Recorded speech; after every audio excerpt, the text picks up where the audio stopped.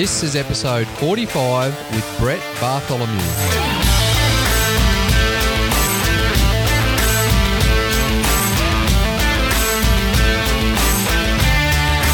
G'day legends and welcome to Your Life of Impact, where we connect with world-class athletes and coaches, health experts and enthusiasts, inspiring entrepreneurs and community leaders, all to teach you how to tap into your inner excellence.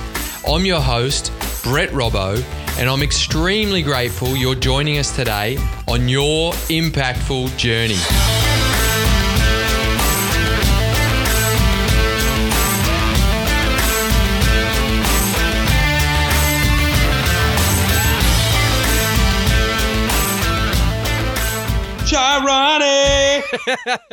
Okay, stay tuned to the end of this episode to find out what the hell we're actually carrying on about there. Brett Bartholomew is a strength and conditioning coach, author, consultant, and founder of the performance coaching and consulting company called The Bridge Human Performance. His experience includes working with athletes such as NFL stars, Major League Baseballers, Olympians, and many more, along with members of the United States Special Forces and members of Fortune 500 companies. Taken together, Brett has coached a diverse range of athletes from across 23 sports worldwide at levels ranging from youth elite athletes to Olympians. As an advisor and entrepreneur, Brett has proudly served as a teammate and supporting partner in the strategic growth of two separate performance companies and is a highly sought-after consultant and mentor. Additionally, his work and expertise has been featured in numerous local and national media outlets such as ESPN, Fox Sports, and Inc. magazine. From a philanthropic standpoint, Brett serves as the vice president for the non-profit organisation called Movement to Be, which serves youth in underprivileged communities through helping them learn more about physical activity and proper movement. And he was awarded the Kansas State University's Entrepreneur Award in 2017. His book, Conscious Coaching, The Art and Science of Building Buy-In, achieved bestseller status in two categories and was ranked in the Amazon Top 100 books overall in 2017. It is currently being used by several universities as source material used to help guide future coaches and professionals. Now, I've known this legend for over 3 years and we call each other brothers from another mother, and he's just an absolute energetic ball of fun. And I'll just say, prepare yourself for an absolute bucket load of highly valuable information on human behavior that will help shift your perception of the coaching and leadership world. Before we start, I'm taking the time to read a very short iTunes review, and this one is from JMD273, and they say, "Excellent work, Brett. Great listening, very inspiring. Even my son has wanted to listen." Well, thanks JMD273, you legend, for taking the time and effort to give me that 5-star rating, and I'm glad your son enjoys listening, and whatever his name is, I'm going to say, "G'day, legend, son of JMD273. It's greatly appreciated for that review, and remember, for everyone listening, you can get a chance to get your review read and even a little shout out to your son if you've got one who's listening and enjoying, because it's a great way to support this podcast by jumping onto iTunes and giving your rating and review. Now let's hear from the energetic legend, Brett Bartholomew. Brett, what is conscious coaching? Conscious coaching is just, at its simplest, if I had to do it in one word, it's awareness. It's awareness and being a more astute observer, and more importantly, or perhaps of equal importance, is adaptability. So I guess it would be best if I did it in 2 words. It means awareness and adaptability. That's phenomenal that you put it like that, because I believe that for any human to be the best coach, the best leader, the best parent, CEO, colleague, loving partner, whatever it is, they need to know themselves the best. And my coaching philosophy is that I aim to make my athletes better people, which in turn will help them become better athletes. And in order for me to achieve this, I believe I have to be the best version of myself. So that self-awareness that you talk about makes a lot of sense to me. And actually, I want to hear your thoughts on this because I know that's what this whole book is essentially referring to and elaborating on that self-awareness a bit more. I think you said it perfectly right there. Self-awareness, I think, is not just a key term, it's a critical skill. And I think that when you study conflict, when you study human nature, when you look at any of those things, most of it comes about because people overestimate their own competency, especially in themselves. And don't understand that a lack of clarity whenever you're communicating with somebody else is a two-way street. And I think that, it could be, you have to be careful. That can go down kind of a wishy-washy scenario really quickly. I think this whole mindfulness movement's been important and things like that. But, it's, to me, awareness and self-reflection and adaptability is a lot more than mindfulness. I just think that it's about an understanding of what makes people tick, a realization of your own strengths and your weaknesses, and just being brutally honest with yourself and others as a communicator. But at the same time, understanding how to adapt that message, right? And so in our current society, everything has become so politically correct that people oftentimes don't say what they mean because they always feel like they're going to offend somebody or they're trying to please everybody. And the problem with that is the more aware you are of those kinds of things and the way you try to micromanage, the worse or more inauthentic it's going to come off. So, I just think, I grew up in the Midwest of the United States, and we speak in just, a straightforward manner. We say what we mean and we mean what we say. And a big part of that is inherent in conscious coaching as well. Actually, the way that you refer to that is when I think about the studies that I've done around emotional intelligence, and the key underlying foundation of that is emotional awareness. And that's what essentially you're referring to with self-awareness, where the mindfulness practices are super important. I teach them, I practice them, I love them.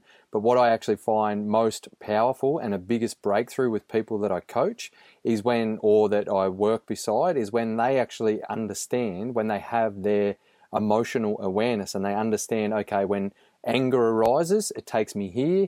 I can still operate, but I can't operate at my best capacity. When I'm happy, when I'm content, actually content's not a great word, but when I'm grateful, when I'm in a state of gratitude, I can't be in a state of resentment. So it's understanding and becoming aware of what those emotions are and where they take you and how well you can operate yourself when you're in those emotional states. Yeah, 100%. I mean, I think people forget that there's a difference between things that are complicated and things that are complex. And for example, studying when the next solar eclipse is going to come, or any act of manufacturing, say a vehicle, those things are complicated, right? So the problem is easily identifiable, and why they may not seem easy, such as, using astrophysics to predict the next solar eclipse. As long as you can apply an algorithm there, you're going to be able to figure that out, right? It's a pretty stable problem to solve. Communication is complex, so are human relationships.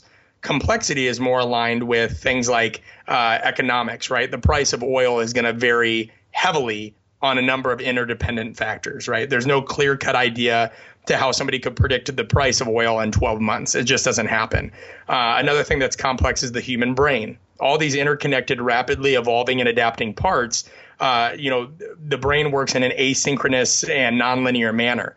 That's why you see so many different personality disorders. That's why you see so many misunderstandings in human communication, all these things. So people need to understand that really, communication and relationships is chess, not checkers.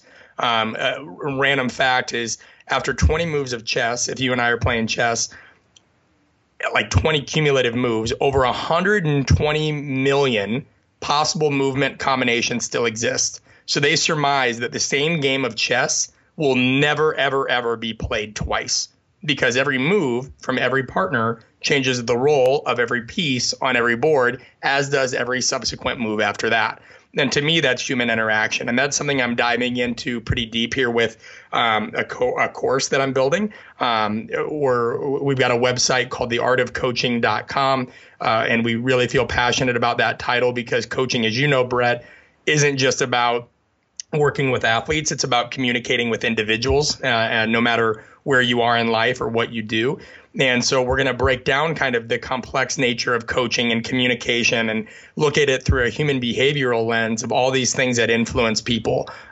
So anyway, that's kind of my rant on that, something as I've continued to research communication after the book and as I continue to speak and consult to this day. Now, before we dive deeper into everything you've just spoken about and your super creative and interesting mind that I have no doubt is like that chessboard that will never repeat itself twice, I want to say, mate, welcome to Your Life of Impact. Oh, thanks for having me, man. I mean, anybody listening, Brett is family. So this means a lot. We used to live together for a short while. We haven't talked in a very long time. So we're literally catching up right in front of you guys, and you're listening to one of the most unique individuals there is. So it's my honor. Well, we do call each other the brothers from another mother. So we have known each other for, actually, it's been exactly 3 years right now. It was this time, so it's the 27th of November, 2017 at the time of this recording. And it was from October till December in 2014 that I was living in your house in Phoenix while I was there for an internship at the World Athletics Centre, which is now known as Altus. And my gorgeous fiancée, Marie, who I referred to as the shit-hot Swede, and I had an absolute blast in your home with you and your beautiful wife, Liz. And a few of the things that I remember is strobe lights and mood lights in your kitchen, and we used to have Fire Pit Friday some Friday nights where coaches and friends would come over and we'd chill out and have some awesome chats and even sing and dance around the fire and have some food. I remember some pretty epic training sessions in your garage and sprints up and down the street with the neighbours probably thinking that you were crazy. Which is fine. That's fine with me. And we had some in-depth brekkie chats and I introduced you to the term brekkie. We had floss band sessions in the loft. I got many great memories from your house. Yeah, we had a lot of fun, man. We had a lot of fun. It was great. So thanks again for having me.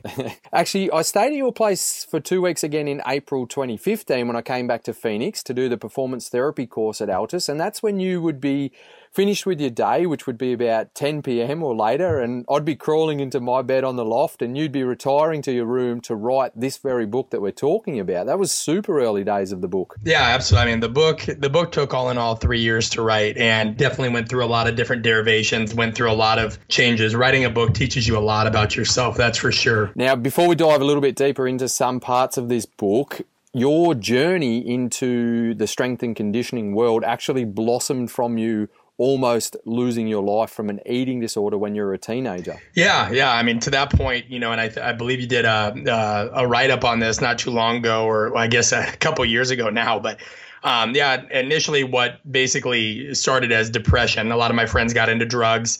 Parents were getting divorced. I was a teenager that early on, like I knew I kind of wanted to do things that made a bigger impact. But at that point in your life, you don't know what that is. So it created a lot of anxiety. I just felt like I didn't relate to people that all they want to do is party, drink, do drugs, do this. So just kind of these feelings as a 14, 15-year-old, you start feeling kind of lonely.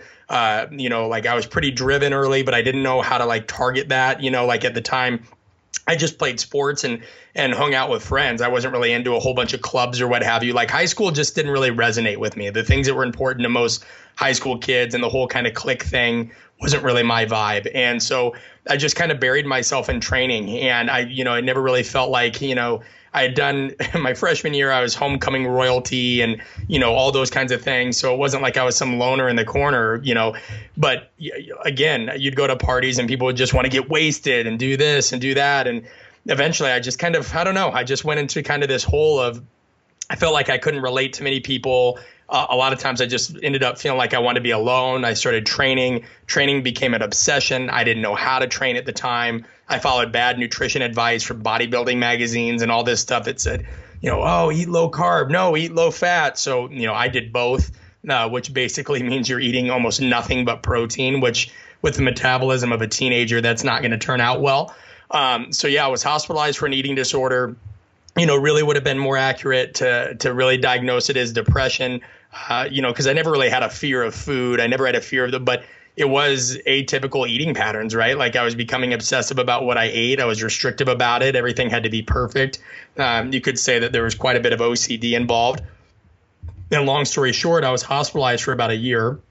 And if you've ever seen the movie Misery, that's literally what the interaction with the nurses and the people in that hospital were like. They treated you kind of more like a symptom than a person. There wasn't a lot of, communication. Everybody kind of received labels early on, like we were all kind of the same, right? They never really spent much time, despite the fact that we had to meet with therapists every week and all these other things. They never really spent much time trying to get to the core of anybody's issue. It was, as simple as wake up, get your blood drawn, maybe shower if you're at a high enough body weight, eat your meals, get your calories in, sit around in a room, talk about your problems. The nurse kind of just twiddles their pen in their hand and whether it's what she wants to hear or not, makes check marks or updates on your progress. And you can't leave the place until you're a certain weight.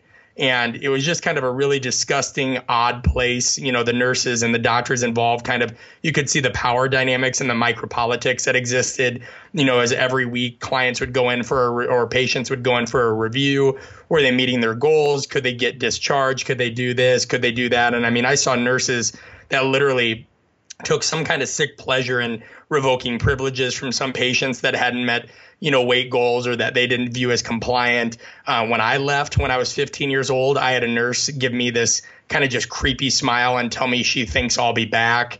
It was just a weird place. And it taught me that, you can have people that have PhDs, that have every degree under the sun, that have, all these different kinds of jobs or perceived experts. And really, it doesn't mean much of anything if they don't have social intelligence, because a lot of patients just grew to distrust the staff there and didn't want to be honest with them because they were just kind of really odd, control hungry. It was just a very weird dynamic. And so when I got out of there, it just made me realize the importance of human communication, motivational interviewing, helping understand really what it is that drives people and how you can help them at a deep level, as opposed to kind of the superficial judgments most make. So that hospitalization led to me getting into coaching.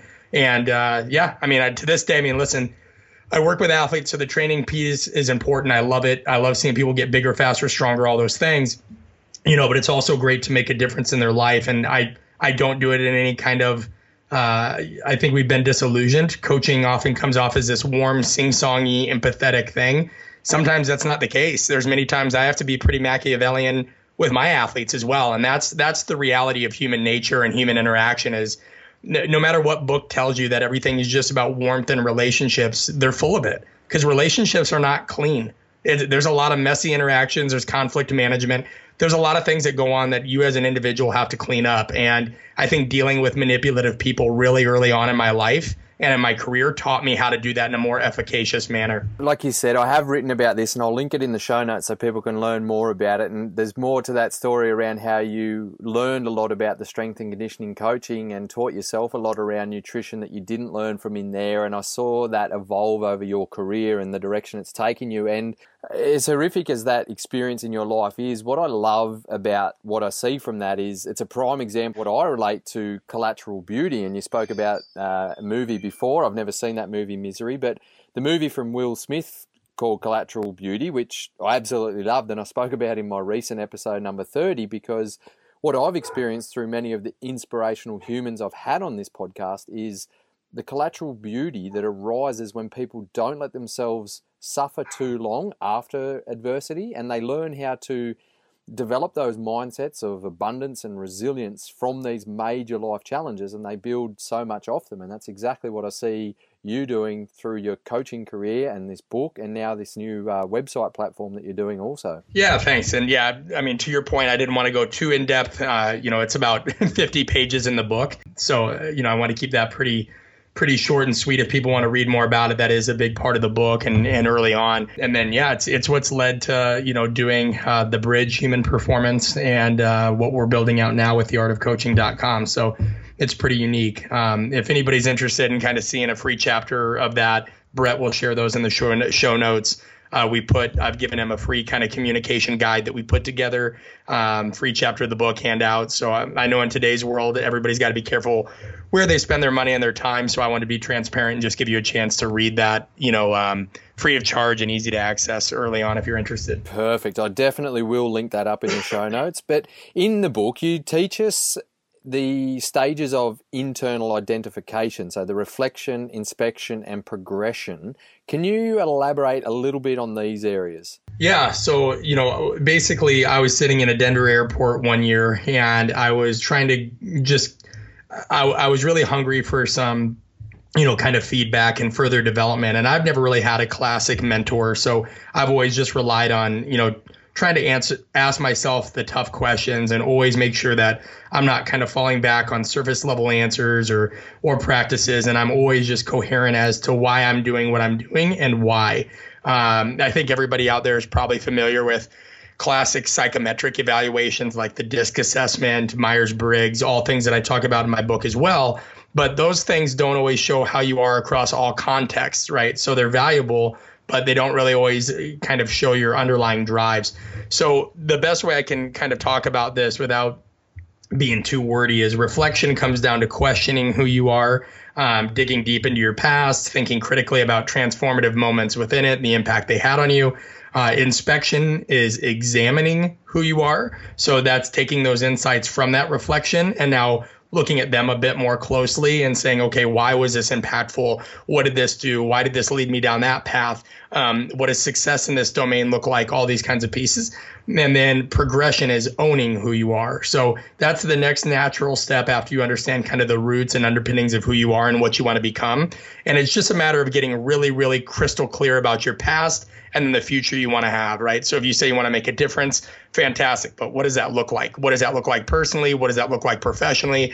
If it applies to you, what does that look like spiritually? All those kinds of things. And so just diving deep and really giving you a 3-step process as to how you can be a bit more investigative in terms of your own self-reflection. That's what I absolutely love about your book, that you can read it as you can be, like I said before, a leader, a coach, a parent, someone just trying to learn something new in personal or professional development, whatever it is. And for those of us who aren't trying to be world-class athletes or coach world-class athletes, we can relate this concept to the importance of all people becoming super clear on what they want so they actually know what action to take and what decisions to make, what opportunities to actually say yes and no to, for example, in our lives. Absolutely. Yeah, 100%. And I think that just giving people those kinds of models that they can modify and adapt and help them better reflect in a more personal way and also just practical way. I mean, I'm going to be honest with you, Brett. I just got really tired of, anytime somebody goes to self-help or self-improvement or any of this stuff, I just got tired of the motivational stuff. People that make life seem like it's all about just positivity and great habits and all those things certainly play a role, right? They play a role, but there's more to that. And so I know it seems a bit dark, but I'm just somebody that is trying to bring more a little bit of the pragmatism back to the kind of self-development side of things and helping people. There was a really great book that I read called The Upside to Your Dark Side that even just talks about the power of negative emotions. And instead of people in today's society running around thinking, like I'm not in a good mood, I need to get outside and I need to make sure that I tell, that I'm grateful for this and grateful for that. No, you know what? Sometimes the negative emotions have their place. And it was like when I lived in LA, it's great that the sun was shining 360 days out of the year, but sometimes you wanted some clouds because that change in affect reminds you of the different parts of kind of who you are. And it puts you in touch with different kind of just a different kind of cadence of living. Man, it's like anxiety for one. I used to think anxiety was a huge weakness. I used to think that if you were anxious, you weren't confident. When in reality, anxiety is something that just lets you know you care about something so much in the current moment that of course you're going to be nervous about it. Those nerves are normal. That lets you know that you're alive, right? That's that adrenaline dump and that where everything comes from in the that's our biology for a reason. In the past, anxiety and fear kept us alive. Now we try to get rid of all those things and try to act like it's all just about, again, positivity, which that can be a dangerous drug and that can be a dangerous way in living in and of itself. Yeah, I think you're absolutely right where it's encouraged to be so positive. And you know that I'm such an optimistic lover of life and that's the way I like to operate. But every emotion serves a purpose. And that's the whole thing around that emotional awareness, emotional understanding, and understanding where it takes you and what it does for you. Some of those emotions are highly necessary for different lines of work. Some of the UFC fighters that you've worked with, if they didn't let some of their anger arise within them, or some athletes, if they just tried to shunt those anxious nerves like you talked about, then they can really be detouring in the wrong way. But I think it's really important that people do understand what the emotion, like what those energetic states are actually doing for them. And once again, that's such an interesting area of your book when you relate to that upside to your dark side and talk about that within there. So for everyone that's interested in that concept, definitely worth getting the book just for that alone. But Brett, you're a very values-based driven human and coach, and you talk about the importance of this in your book. What exactly does it mean to you to live in alignment with your values? Because this is one of the key foundations I work with all people that I coach. So what does it look like to live within my values? Yeah, what does it mean to you to live in alignment with your values? Yeah, I mean, I just think, the definition of integrity, do what you say you're going to do and be who you say you are. I don't think it's any more, at least on my end, complicated than that. My values used to be a sense of being perfect, and that doesn't exist. And I've come to accept that, and I don't even try to be anymore. And again, in a world of routines and habits and hacks and productivity gurus and all these kinds of things, I finally just realized that, I'm fine with the fact that what works for most people doesn't work for me. And I'm consistent with that. I just went and did a workshop in Chicago, and the guy I did it with was great, and God bless him. He was telling me, he wakes up at 4:30, works out 4:30 in the morning, works out, answers emails, basically does every single thing you could imagine by 7 a.m. And then, works from 7 a.m. to 5 p.m., takes care of all of his clients, and then goes home and cooks dinner from 5 p.m. to, whenever, spends time with it. I mean, like literally every moment is planned out. My life isn't that routinized, and I used to feel like that made me less than. And then, I'm like, well, my routine works for me. I'm the opposite. When you look at chronotypes, I am not a morning person. I will be if my job depends on it and all those things. Like I've had to wake up at 4:30 when I worked in collegiate athletics. I've had to do those things, but by and large, I'm most productive in the evening. So, I answer my emails between 10:30 and 11:30 at night. I'll sometimes be working at 1, and then I'll still wake up at 7:30 or what have you, but I'll work out sometimes if I can't do it between 10 a.m. and 3 p.m. There's a lot of times I work out at 10 p.m. at night, and that's when my body feels good. It's quiet. There's solitude. The same things that some people like about the morning, I like about the evening, and that's just how I am. So, I just think that when you look at values, it comes down to doing what you say you do, being who you say you are, and then just having a sense of acceptance of yourself. Not so much that you're giving yourself excuses for doing certain things, but more importantly, just saying that, an understanding that this is how I operate and there's nothing wrong with that because it allows me to be consistent. And do you believe that it's your ability to live authentically like this that allows you to have coached such an array of people, like some of the best athletes in the world from NFL to UFC fighters, but you've also traveled with one of the Jonas Brothers as their personal coach, and you're not supposed to tell people that. And worked with Hollywood celebrities like Turtle from Entourage. Do you believe that that's because you can adapt and that authenticity and not just your understanding? It's not just your knowledge of human behavior? Yeah, I'd like to think so. I mean, when I ask people for feedback as to why they work with me, that's a big reason why. I think adaptability is huge. I can't overstate that enough. I know it's not, I'm not being particularly eloquent by not expanding upon that, but sometimes, I'm not into wasting words.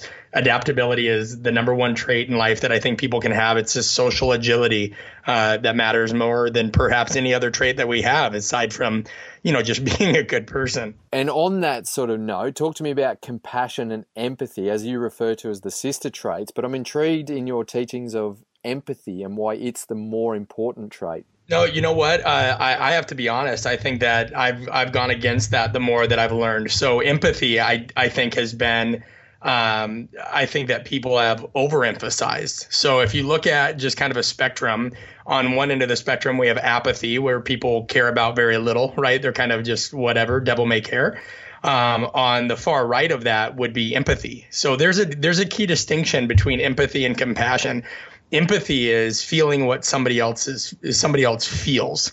Compassion is understanding what somebody feels. So, for example, there's an author named Paul Bloom who wrote a book called Against Empathy, and it makes some great points. And one of them, and not necessarily from his book, but other research that I've read, just talks about, could you imagine a surgeon or an EMT or somebody like that has off the charts empathy? Well, they wouldn't be able to work on trauma patients because somebody would come in with their chest cracked open, or they'd have stab wounds or, anything like that. And it's such a traumatic experience that if you felt literally what that person felt, or you felt connected so highly to that person emotionally, it would cloud your judgment. It would cloud reason.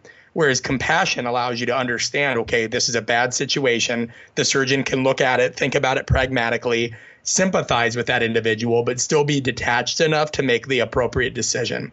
So, empathy taken to the far end of the spectrum is a very dangerous trait, and it's almost kind of been taken out of context. We actually want to be more compassionate individuals and have an understanding for certain situations while not letting ourselves get wrapped up in them emotionally.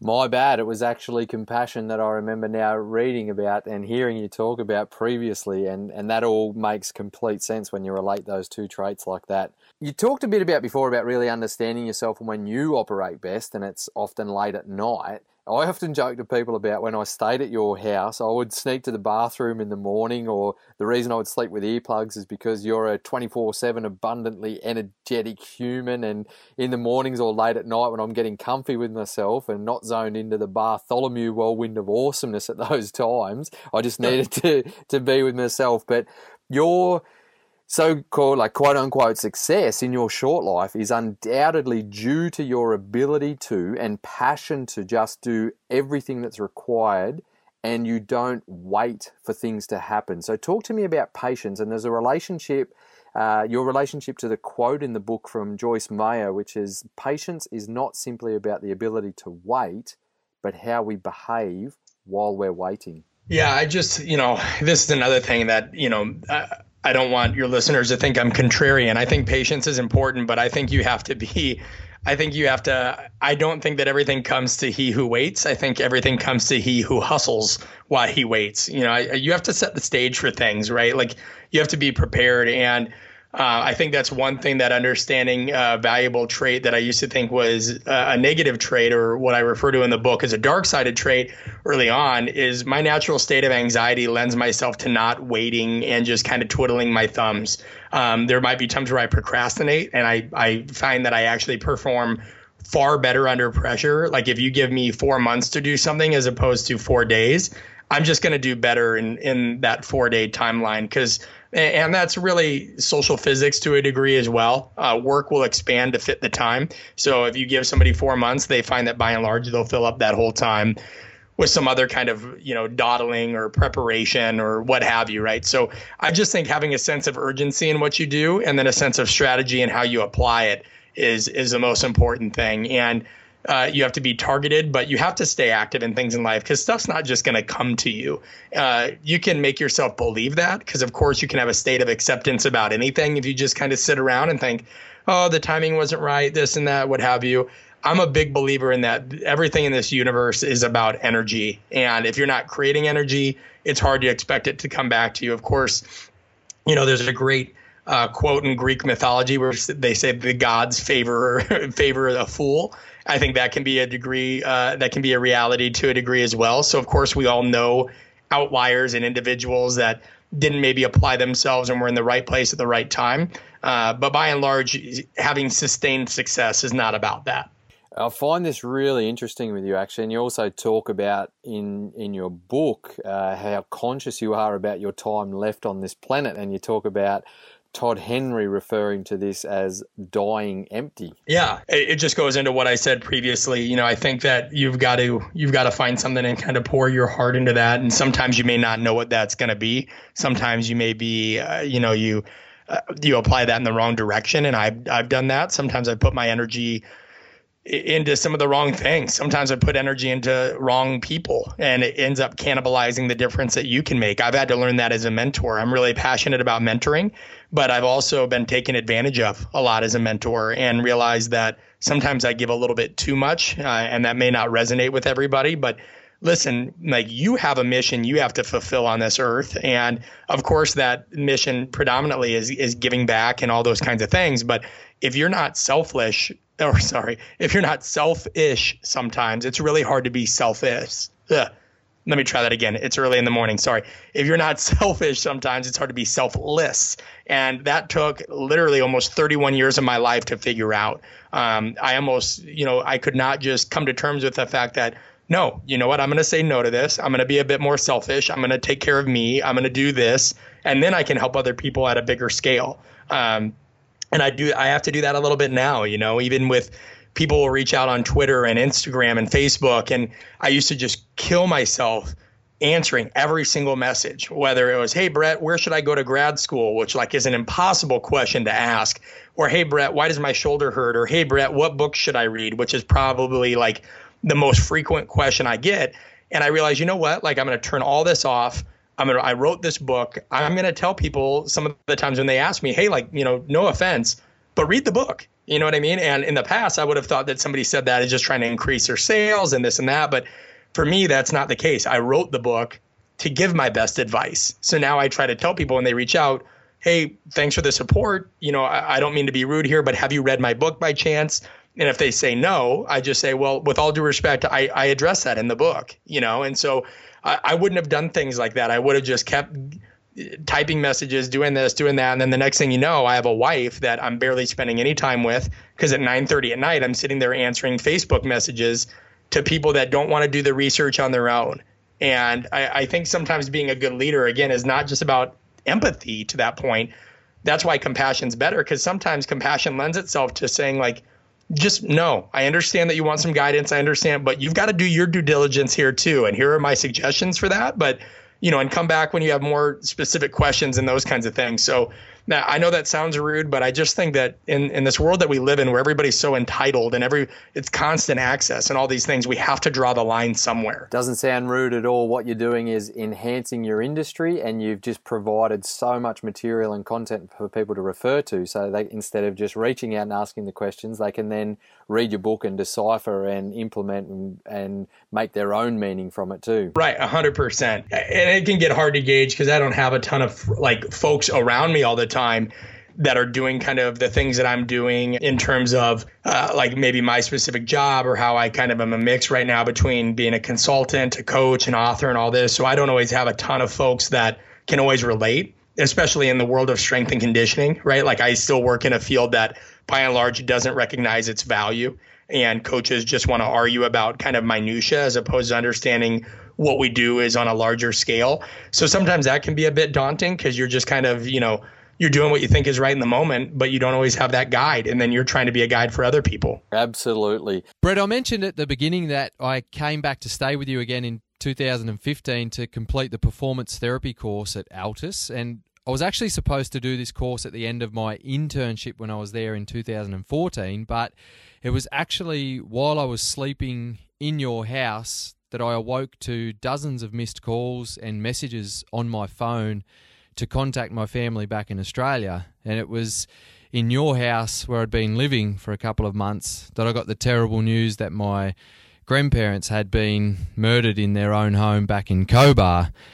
And all the frequent listeners to this podcast understand that this very podcast itself is actually collateral beauty from that adversity in my life. But mate, I've never told you this, but when I was reading your book, it all hit me of why we've always been connected so deeply and how many similarities there are between our minds in terms of understanding of and respect for human behavior and emotions. And I feel like I'm probably manifesting my journey in a bit more of a spiritual way, but I just wanted to thank you for being you and for you to know that your presence is forever deeply ingrained in my journey. Oh, I appreciate that, man. That was something that we don't we don't forget either. And so, yeah, that means a lot for you to say. Thank you. Yeah, it was quite an emotional journey, but that's why I feel so connected to you. Now, there's so many other areas we could dive into, but I wanted to encourage every single person listening to get your book, and I'll obviously link it all up in the show notes. But I believe you also have a new online program coming out in Feb this year. Yeah, absolutely. So we're doing I've created a pretty in-depth follow-up to the book called it's a course called Bought In, and we actually haven't even started advertising it yet. All we've done is kind of reveal the website that it's going to be hosted on, which is artofcoaching.com. And it's something that I've definitely poured a lot of time and hours into, especially since after the book was written.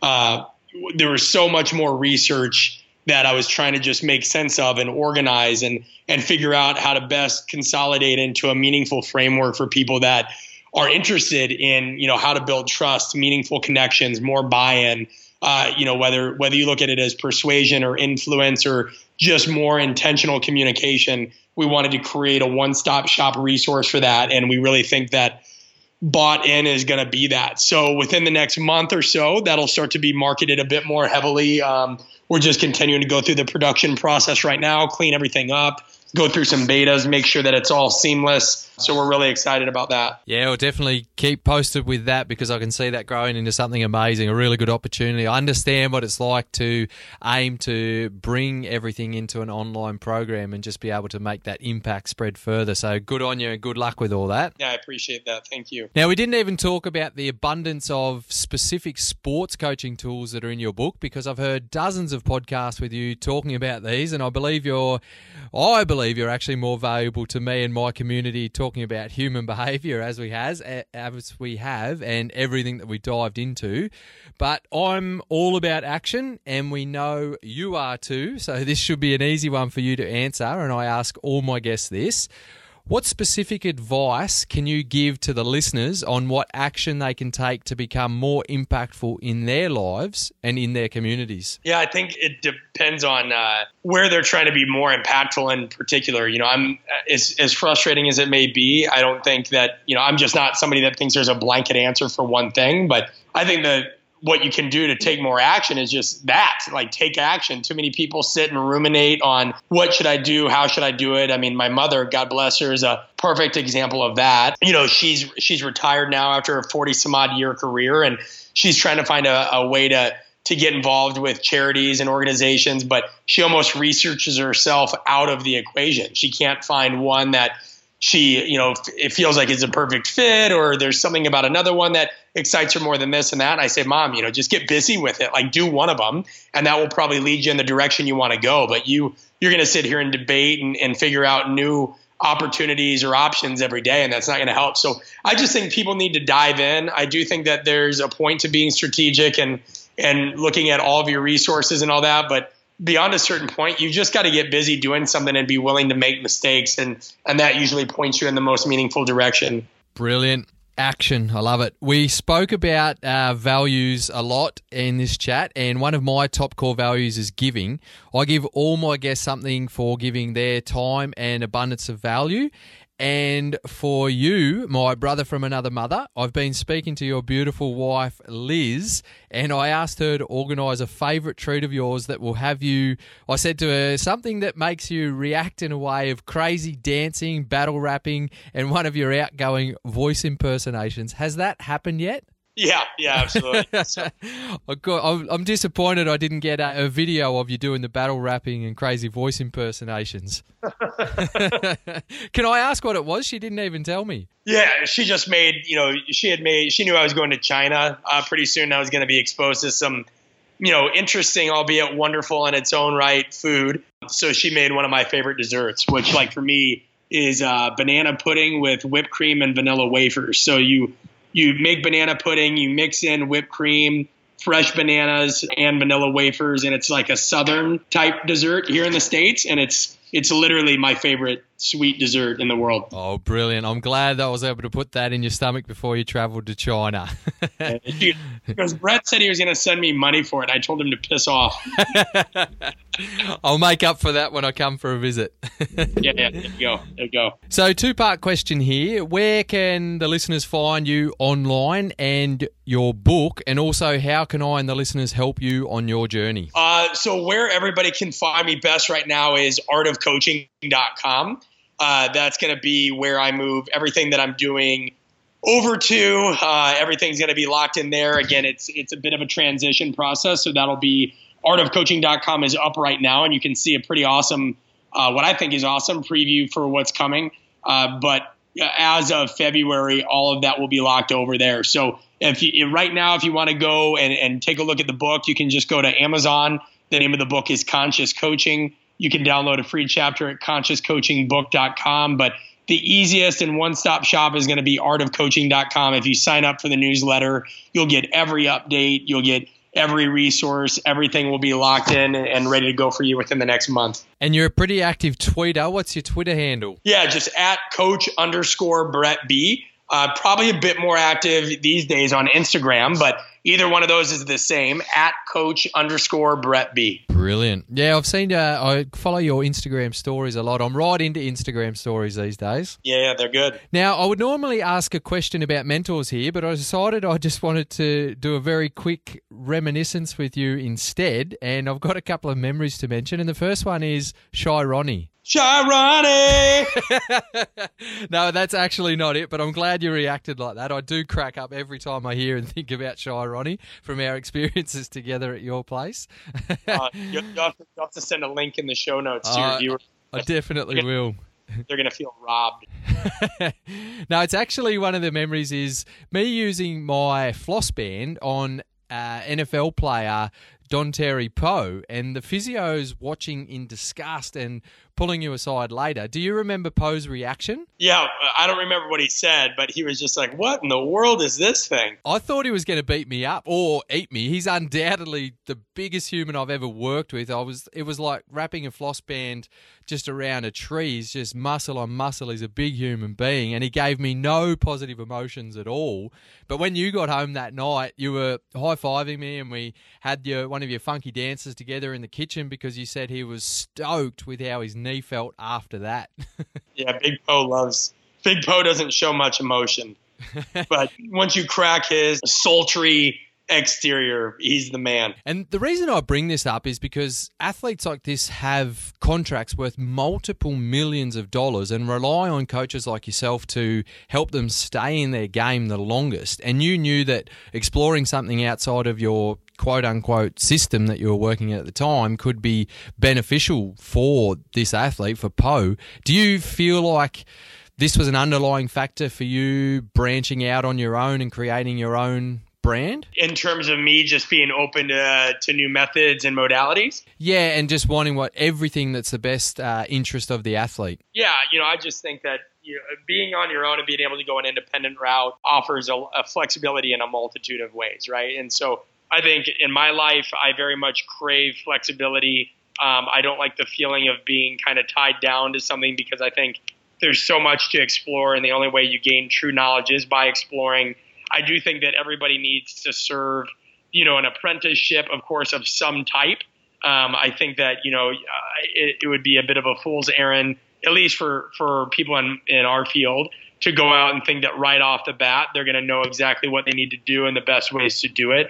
So I think internships are extremely, extremely valuable. But eventually, after you've done your internships, after you've worked for some folks, I think that you've got to put your own skin in the game, and you've got to really go out and test your own methods. And I mean, even the book was that for me, being able to say, okay, I'm going to put what I think I know out into the world. I'm going to open myself up to intense and immense criticism by doing so. But we're going to see where it leads us. And so absolutely, I think it's multifactorial there. Brilliant. And you were actually the one that put me on to the book 48 Laws of Power and Robert Greene's other ones.